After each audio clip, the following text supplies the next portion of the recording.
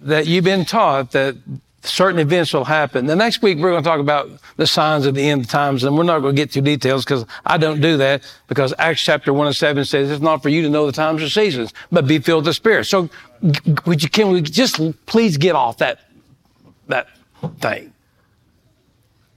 But you've been taught that the second coming, that he will come, and when he comes upon the earth, that he'll be crowned king upon the earth. And I've been telling you, and I want you to read loud and clear, when I said that I call myself a kingdom man, and I understand that there are variables involved in that really offends a lot of people. I do believe in the second coming. I believe in the resurrection. I believe in all of that. But on the third day when he rose, that he went straight to the Father, and the Father crowned him king. He was king in the manger, but he was king in title, but not yet, as I told Brenda, that back then, if a child was born to a king, that he was referred to as a prince. But if the father was killed while the baby was still a baby, the child now is king, but yet not physically can he make decisions because he's still in Pampers. But he's still in king. Jesus was king in the manger, but yet God withheld him until certain things happened. But here's the deal. When I keep telling you that I'm a kingdom man and the kingdom of heaven is right now or at hand, that here's the deal. That when God crowned him king on the third day, which he did, versus the concept of what you think that one day he'll be crowned king, which one of you are worthy to crown him king? Which one of you is worthy enough to crown him king when he comes back?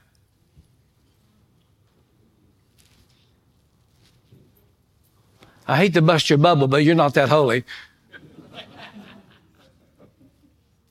There's only one that can crown him king, and that's the Father, the King of glory. And on the third day of his resurrection, when he rose from the dead, that he ascended to the heavens, and at that moment that he was crowned king over heaven and earth. And he's ruling and reigning not only in heaven, but he's ruling and reigning upon earth, and he's reigning in the hearts of lives, including me, and he is king of my life, and I'm part of his kingdom. The word kingdom means king and dominion or domain. He is king of my domain here. And you can live like hell and run with all the demons you want to, but I'll tell you what, the King of glory, there's only one. He is found worthy to be crowned king. And so Revelations talks about this. When we all get to heaven, or if we all get to heaven, all of heaven is waiting to open the books and the seals.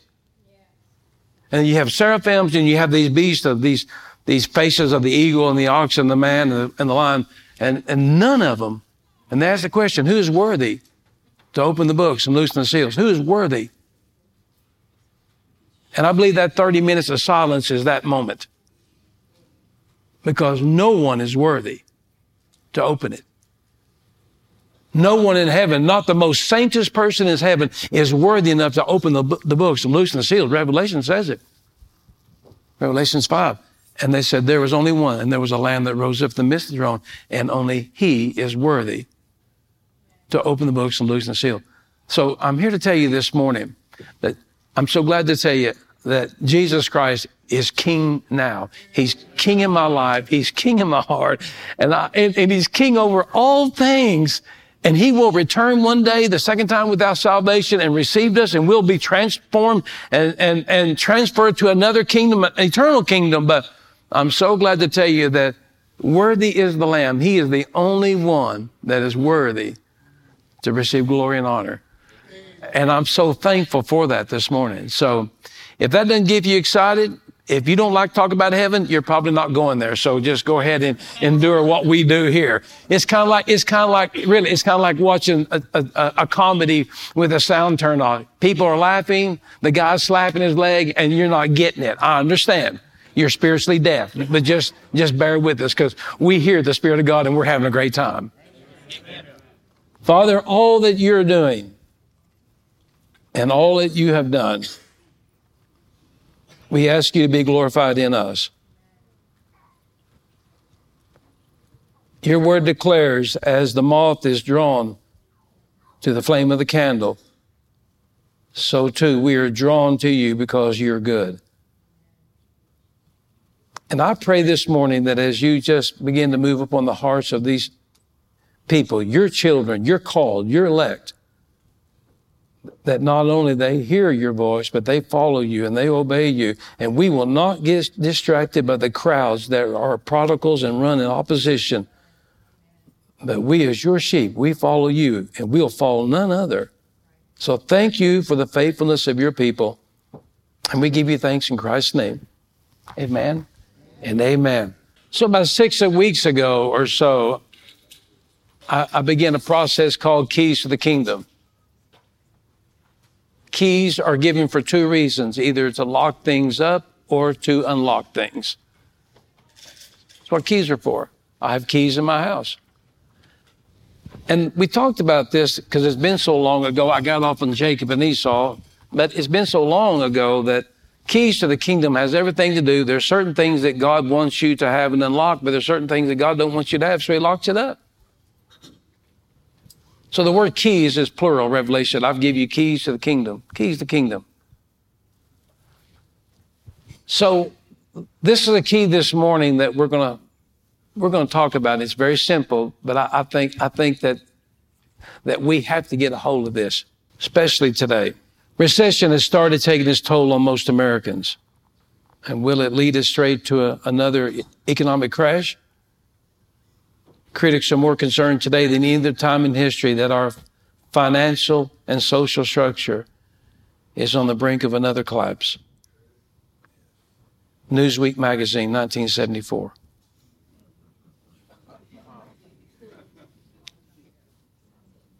How many's here under the age of 30 or 40? You don't know anything.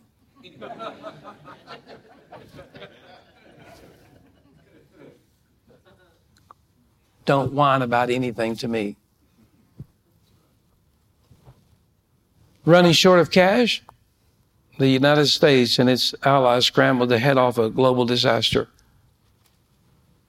Finance minister from the U.S., Britain, France, Japan, West Germany met last week near Frankfurt to find a solution to avert a global economic collapse. World News Magazine, 1982. Unemployment rose today to 24.75%, 1933. Unemployment rate soared to over 11% in 1982.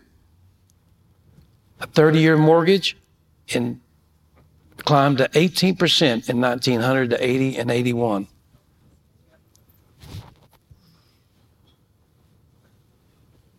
Today, you're whining because it goes to 5.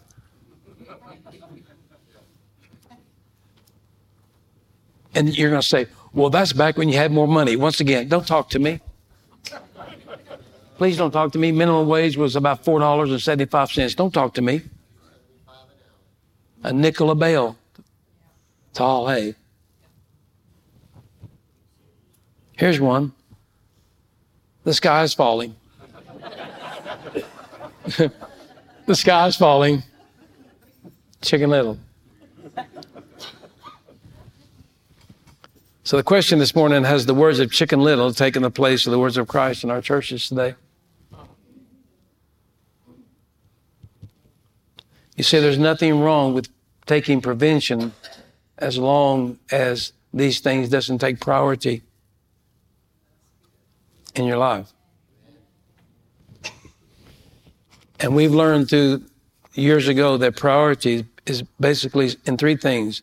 Is what you think about the most, where's your money the most, and where do you spend your time? That's your priority. Your priority is these 3 things. Where do you spend most of your money? Where do you spend most of your thoughts? And where do you spend most of your time? That is your priority. Oh, I know you buzzing out of here once a week. I didn't say this was your priority. So has the words of Chicken Little and all these things taken over the church today? Well, it could be. So Jesus knows that because he knows us. So this is a statement he makes in John 14:1. He said, let not your hearts be troubled. If you believe in God, then believe also in me. The word trouble is a Greek word called tarasso, means to harass, to bully, to intimidate. It means to agitate. To harass, it means to be out of control and out of bounds.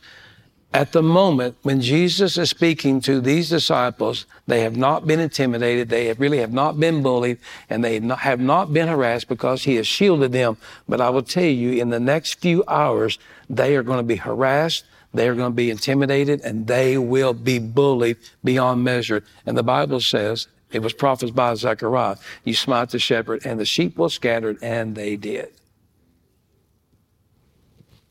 Things may be going good for you right now. I understand. You're smiling. But I will tell you what, when Jesus said, don't let your hearts be troubled. Don't let it be out of bounds. Don't let it be bullied. Don't let it be intimidated. Don't get out of control with your heart. And the only reason why he says this is because it's possible that we do. We are living in very hectic times. We're living in very evil times. We told you that he says in the last days there should be perilous times. It's a Greek word where we get for these two demons that were in the Gadarenes, the cemetery. Fierce, angry. They hate you. They don't care if you're saved. They don't like it if you guys saved. They don't want you to be light in a dark place. They don't want you to be hope in a hopeless world. They do not like anything about you, and don't take it personally. It's not you. It's the God that lives in you. They hate it. They've always hated from day one. There's always been an evil uprising. So why should things change? That's why I found out I like to come to church. There's not that many demons. There's a few, but besides that. So we're living as in 1974, 1982, and what about Y2K and the bird flu and the swine flu and the Ebola monkey virus and the COVID? I understand. It's easy to get out of control. I don't understand when people still wear masks and they're outside and they're by themselves. I don't understand any of that. Or driving down the road in a car. I don't understand any of that. It drives me crazy. I need to make a t-shirt. You're nuts. I want to buy bumper stickers from the church and I want to say, you're completely nuts. And I'm going to put on their car when they're not looking. How's that?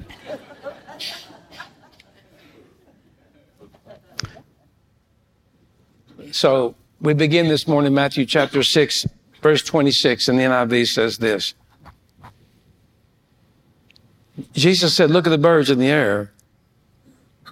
This is the very first sermon he gives. Very first. So he said, look at the birds in the air. They do not sow or reap or store away in barns. And yet, or because your heavenly Father feeds them. And are you not much more valuable than they are? Amen. To let your heart get out of control, to let your thoughts go run wild, to let your emotions get out of bounds. That's what the word prodigal in the Bible, Luke 15, the prodigal, there's no word. The prodigal is not even in the Bible. I know you know that. Somebody said it's not. No, it's not. It means, prodigal means to be out of bounds. Someone is out of bounds. A child, a lifestyle, some person has gone and left the borders and the boundaries of what their parents set for them. So they're out of bounds. And here's the deal, that when you allow your heart to get agitated, intimidated, and bullied, and pressured, and controlled, and dictated to by the elements, and here's the deal, then you become prodigal. And if you become a prodigal thinking that I'm not going to survive this, we're not going to get over this, then really you're smaller than a bird brain, because the birds don't do that. Never in the newspaper will you read thousands of birds run into a Mack truck on I-35 because the wheat harvest was bad this year. I mean, birds jumping off buildings, never see it. Why is that? Because the Father feeds them. The scripture says that every bird that falls to the ground that he sees, somebody thinks that's dying. It's not dying. The reason why the bird comes to the ground, because the Father puts food on the earth. So let's just back up and go slow, because some of you are south of Wilson. Jesus is pointing, and he said, you see these birds? And they're everywhere back then. Little sparrow, they're everywhere. And they're eating granary and all this stuff. He said, you see those birds? They don't reap. They don't toil. They don't stress. They don't worry. They don't throw themselves down water wells. They don't throw themselves into the mouths of cats and lions, and because they know their Father feeds them. And he said, are you not much more valuable to the Father than them? One of the greatest keys of the kingdom that we have to learn this morning as children of God, as men of God, as women of God, that we have got to learn this principle above all keys, that he loves us and he will provide for us. He will take care of us. He will watch over us. Not one thing can happen to us without his permission. I may not understand it. I don't have to understand it. The only thing that I understand that he holds my hand. That's it. Hebrews chapter 11 is filled with people that didn't get their way. Hebrews chapter 11 will deal with people that had to bury their young, divorced their spouses, and was abandoned in betrayal. All through Hebrews 11, they did not get their way. They handed a play sheet to God and said something like this, I'd like for you to work this out in my life. And God just tore it up. But yet, they trusted God. I'm here to tell you this morning, we're going to find out that whatever your need may be, God has the answer and the source to sustain you, whatever you're going through. Because are you not more valuable to God than creatures? And the answer is yes. He loves us. We're his children. Galatians chapter 3, verse 5 is a very funny scripture. You all know it. Philippians says something like this. It says, my God shall supply all your needs according to your riches, his riches in glory.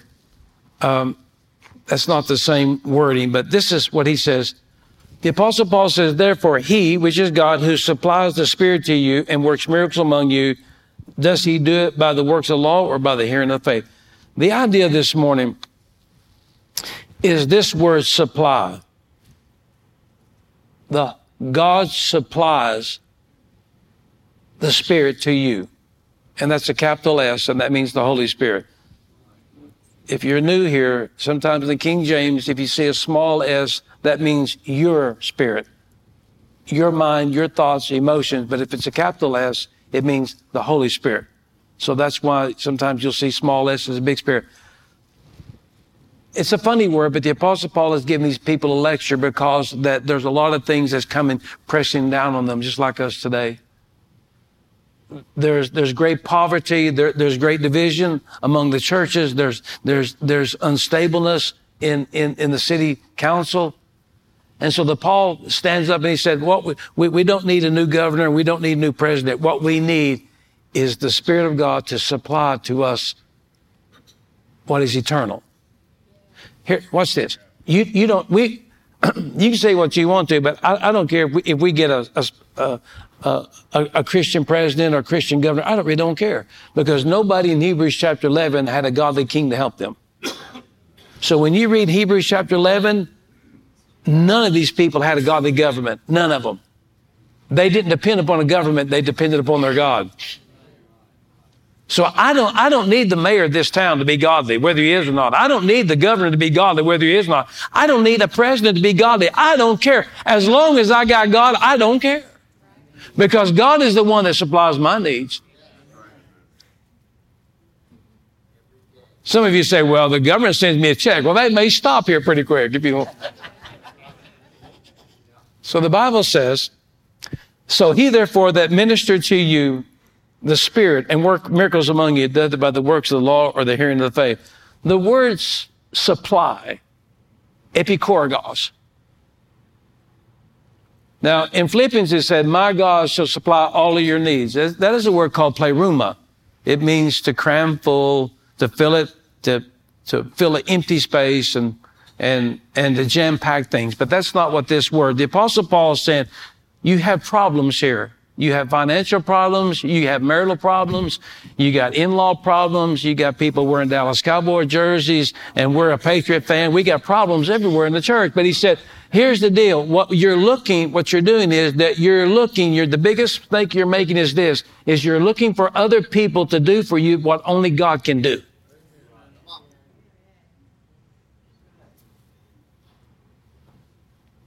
And so he used this word supply, epikorgos. So the word epi, it means along with or for or in the behalf of. And korgos is where we get a word for chorus. And chorus in the Greek means a ring or a circle. And when you put it together, epikorgos means it's a ring or a group of singers. They knew exactly what it was. We've talked about this a long time ago. This word supply in the English, you get the idea that God's going to hand it over. That's not what this word is to the extent. By definition, on a community level, back then, that Rome prided themselves in fine arts. And someone in the community that was very wealthy took it upon themselves to subsidize and pay for everything that the choir needed. They didn't have to have fundraisers. They didn't have to beg you for money. They didn't have to fill out this sheet because the uniforms don't match. The horns are out of tune. They didn't do anything. They had beautiful arts. They had beautiful singing. They had beautiful music. But one person that was very wealthy, a patron of it, that he was the epikorgos. He made sure that everything that the chorus needed or the choir needed when it was their time to perform, they looked the best, they sounded the best, and everything they needed, that epikorgos, that person took care of all of their needs. Period. That's what it means. Look it up. No matter what need that the choir members had, that patron took it. So God is the one who is constantly supplying, Paul said, the Spirit to you with bountiful and unlimited resources, the Greek lexicon says. Paul was not writing to these saints, remind them of just one single isolated incident. Rather, he's referring to a continuous flood tide of benefits, blessings that God had already provided for them. He's just reminded them. Answered prayers, miracles, healings, deliverances, provisions, and the list go on. When the Apostle Paul said, you people know what epikorgos is, and they go, we do. Then that's who God is to you by the Spirit. Whatever that you need, He's already made the provision and paid the way through His Son Jesus. By the empowerment of the Holy Spirit, whatever you need on your journey with Him, that there will be no lack. Mentally, physically, spiritually, that God will provide for everything that you need. It's kind of hard to get our mind around. But I would say to you that Darren Miller said today that he's going to take everybody to lunch, so order what you want to.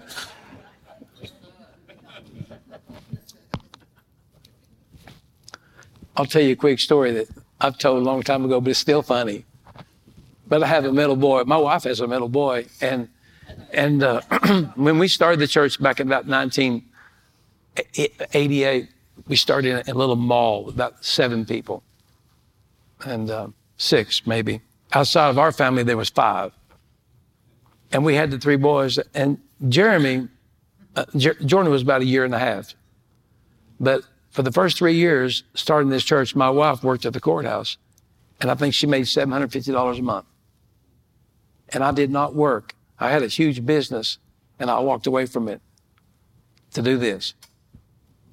I told somebody that the last check that Galen and I got before I walked off was $12,500 for 1 month. You heard me right. We own trucks.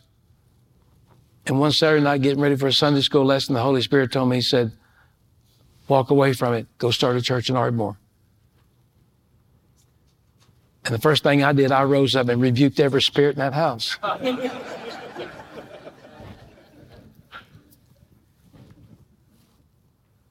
So some of you need to know this. Don't drive by my house and judge me and say, oh, he's born with a silver spoon. Don't talk to me. You don't know me. You know nothing about me. That's why they wouldn't let anybody name Jesus, because God will never let anybody name him because they don't know who he is or what his destiny is. Don't let people name you. They don't know you. They don't know what you've been through. They don't know what you're going through now. So the first year and a half solid, we could take nothing from the church. Nothing. We were just picking up cans. We were selling fried pies and selling chocolate bars. Really. And it was tough. Really tough. Trying to raise 3 boys on $750 a month. Didn't have anything. We were happy. But we knew we were being obedient to God. That's it. Nothing big, nothing fancy, nothing. Just a storefront of a mall. Nothing. Rented chairs, a rented pulpit. We borrowed everything. A rented organ. Just nothing. And so about 2-3 months into the thing, that a couple of people started coming. A few people started coming. And it was towards the end of the month. And so we knew Gayla at the courthouse only got paid once a month. So you heard me right, $750, a family of 5. And we didn't beg. We didn't take up special offerings from the churches. Some of you have been going here a long time, and I don't even talk about money. If you don't want to give it, don't give it. You deal. Let God deal with you. He'll get it from you. It may be a transmission, your house burned down. He'll get it. Don't come crying to me. I'll pull out the financial statement and say, here you go. The way it is. So a couple said, we'd like to go out to eat dinner with you. Take you lunch. No, they said, can we go eat lunch together? And I said, well, because they were first time, I said, we'd love to go. So we got in the car and we were going to go to Bill and Barb's. And we had a conversation before we pulled up to Bill and Barb's, and I looked at the boys, the 2 oldest boys, not him because he was 2, so he don't count. And this is what I said. Gayla looked at the checkbook, and I think we had $12 in it. And I said, we'll order for you. Do not order. She's sitting right there. And I knew they had a couple little plate lunches that are $3 or $4 and something like that, because Bill and Barb had been around a long time. So we went in there and we had a big old smile on our face. They never knew we had $12. We didn't have any cents. So we sat down with them. We was talking about church things and blah, blah, blah. And we told the waitress, Gayla said, I think we're going to, him back there, he don't count. He's 2. We'll just give him whatever scraps we can find under the table. This boy here, the older one, he kind of understood. He was about 11 or 10. So he sat by me and we're at this long table, and Jordan was sitting by me. He was 2. But the middle boy was about 5. And he was sitting about 10 feet from me at the end of this table. So I was sitting on the end, and Jeremy was sitting on the other end. And he's always been happy and go lucky. Everything's funny. Everything's good. He's like that bird in the air. He has no worries. He has none. He's got ADD and the other alphabetic letters, but he's happy. So we go in, and so we order, and Gayla and I ordered and said, we're not that hungry. We're going to split it. We never dared said anything. And I noticed the waitress went down on Jeremy's end, and she got down there with him, and he had the menu. And he can't read. So he's got this huge menu, and I can't see him. And he's pointing. And she's writing things down. And I'm trying to get his attention. And I go, and he's still pointing. And he's happy and he's waving and he just, his little eyes are beaming. And I kind of gave him the old like that. I didn't want to say anything, do anything. And so she said, I got it. And she walked off. And I told Gail, I said, I'm going to kill him. We don't need that 3rd bedroom. I'm killing him. We're going to raise these 2 and we'll be good. So this is true. And so the waitress comes. I mean, we're talking. I'm talking to this guy, and and I'm not even carrying on a conversation with him now because I'm mad at that kid down the end. Oh my gosh, I just wanted to strangle him. And so lo and behold, they bring Gayla a little plate lunch, or they bring me a plate lunch, and they bring her a little side salad, and I'm not sure what they brought Corey. It wasn't much. And Jordan, it didn't matter. We just shoved something to him. And they bring Jeremy a big chicken fried steak, mashed potatoes, green beans, gravy, cinnamon roll. I don't know what all they brought. A birthday cake, they brought it all to him. And I'm so mad that these people are wanting to visit about the church, and I'm just so preoccupied with what he's doing. And he had the nerve. He said, "Daddy, will you help me cut this up?" And I thought, you don't want me near you with a knife. I told Gail, I said, "Are you sure we only have $12?" She said, $11.88.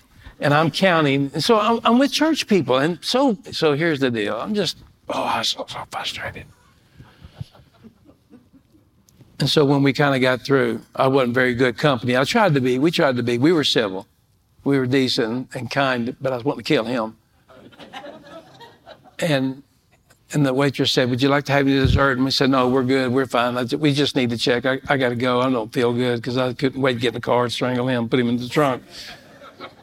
And she looked at me. She said, "Well, the gentleman here, he already paid for it in advance."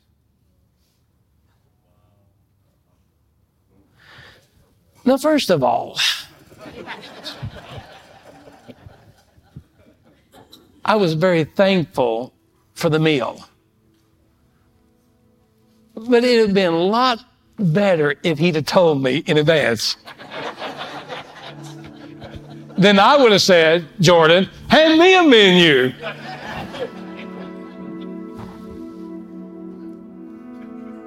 And then second, that little not knowing the provision that was already provided for me robbed me of a wonderful dinner with people of like faith.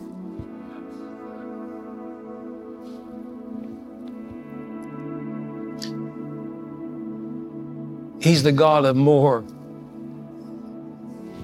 than enough. The Apostle Paul just wasn't talking about one incident that these people had faced. He was reminding them in this verse. You remember the miracles? You remember the healings? You remember the time that your children was on the deathbed and God raised them up? You remember the time that finances was not going your way and somehow you got a raise on your job? He's not talking about one incident. He's telling them over and over and reminding them that God has supplied for you over and over and over and over and over again.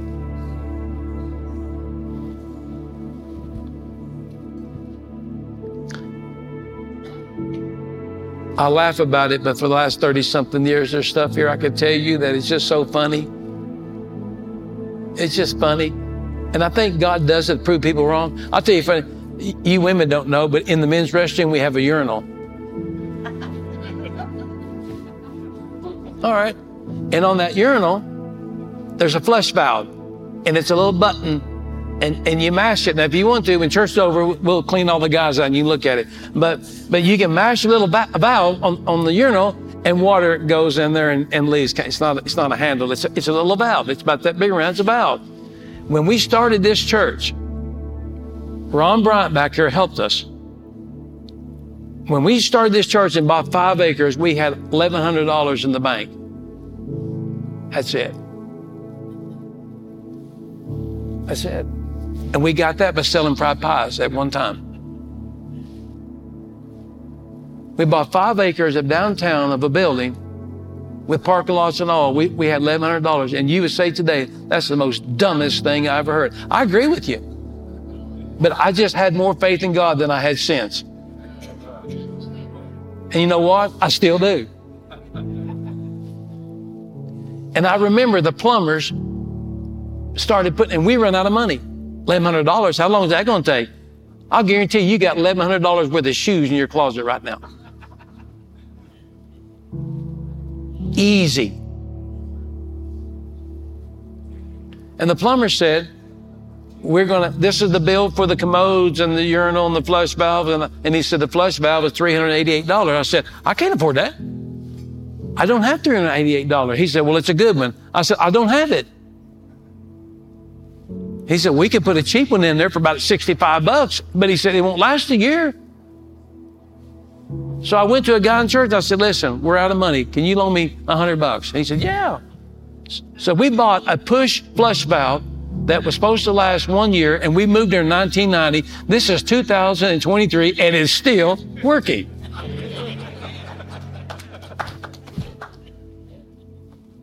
The Bible says that when they entered the promised land, the soles of their shoes were not wore out.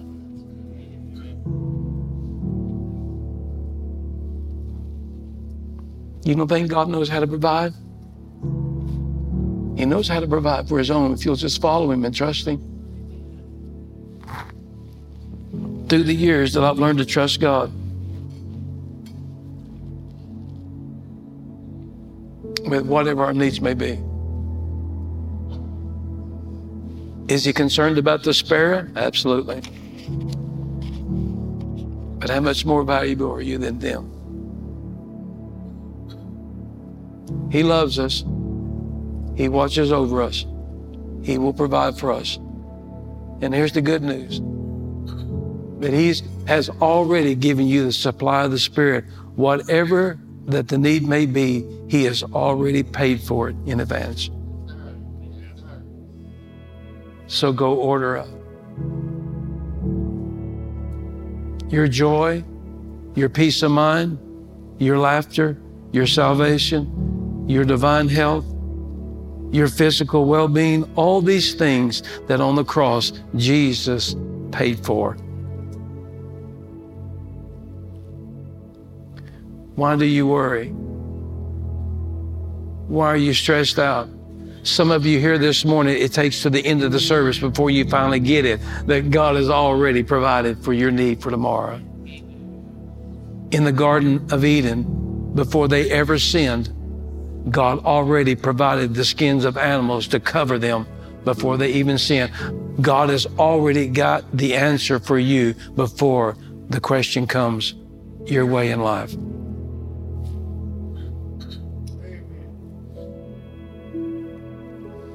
So as we begin this morning, things are not good. Things have never been good. Times are hard. There's a lot of stuff going around. There's a lot of controversy. There's a lot of evilness. There's wars and rumors of war and all these things we'll talk about next week. But can I just say time out for a moment? Are we going to recite the words of Chicken Little? Or are we going to recite the words of Christ, our King? You do what you want to. But everything that pertains to life and godliness that's concerning my life has already been bought and paid for through Jesus Christ. And if he'll provide for the sparrow, he will provide for me. And so I might as well enjoy the fellowship while I'm here instead of wringing my hands, wondering what we're going to do tomorrow. Father, this morning, one of the keys that we have to learn above all things, that you're the God of more than enough. And I really don't need another car. And I really don't need another motorcycle to make me happy. I don't need another job. I don't need to make more money. That never has made anybody happy. I don't need to move to another location. I don't need to build a bigger home. I don't need to do anything that will bring happiness to my life. There's only one thing deep down that we as your children long for. We need your Spirit to calm our hearts and soothe our minds.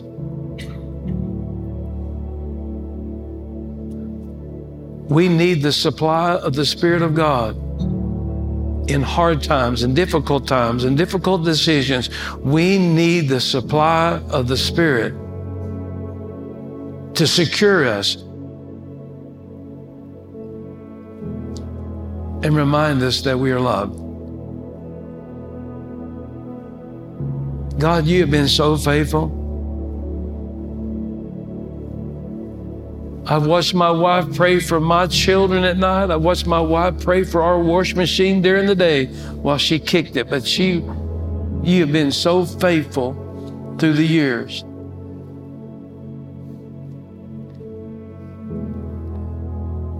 And I'm convinced of this one thing, that you'll be faithful for the rest of my life. King David said, I have been young and now that I'm old, but I've never seen the righteous forsaken. And I've never seen his seed begging for bread. For all your prodigals this morning, Father, that has made their way through these doors and sat in these pews, there's 1,003 things that's probably going on in their minds.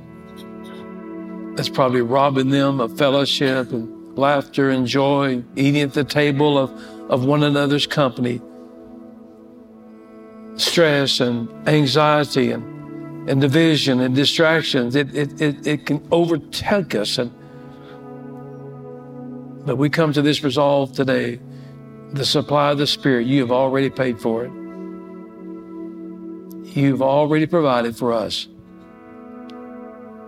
And I think I'm going to sit down with you this morning and enjoy the company of one another, because you have blessed this church in so many ways. For through the years, your hand has been upon this church for so many years. And I'm so thankful for that. So we're going to trust you. And we're going to teach others to depend upon you. In Jesus' name. And all the people of God said amen. And the people of God said amen. Stand to your feet if you would, please. You don't have to answer this morning, but when you first came, was you a little distracted? Was you a little hindered? Were you a little frustrated? I was here late. Maybe you had a flat. Maybe your coffee spilled on your trousers. Maybe you just couldn't get your hair looking right, and you come to the door and go, well, I'm here. I understand.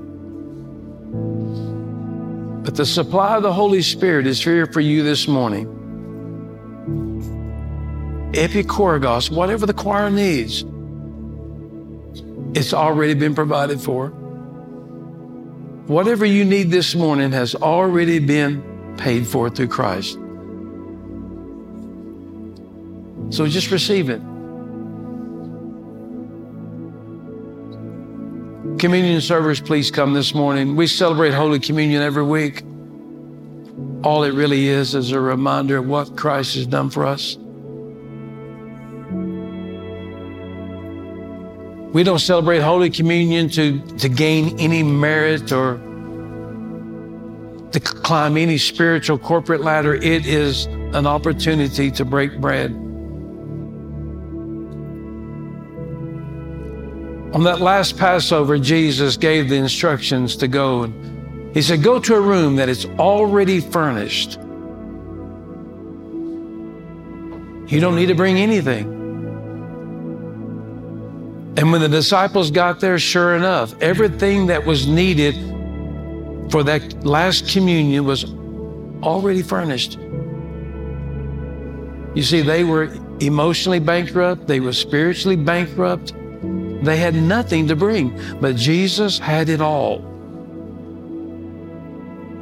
So this morning, if you're saying in the back compartments of your heart, you're saying, well, Pastor, I just don't feel like it.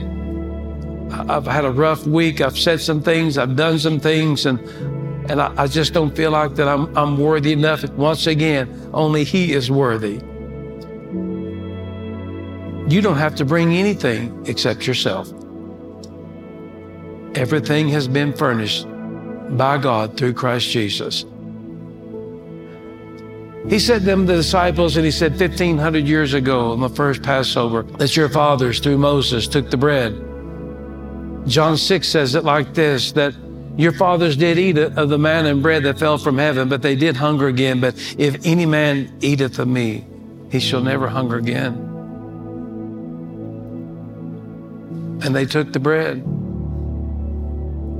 And then he lifted up the cup and he said, 1,500 years ago, you celebrated the Lamb's blood by taking it and placing it in the shape of a cross upon the doorpost, that the Abaddon, or the death angel, would pass over that night if he saw the blood on the doorpost. And Jesus said, now I am the Lamb of God which takes away the sins of the world, and my Father will take my own blood and place it in the shape of a cross, that humanity can find forgiveness of sins.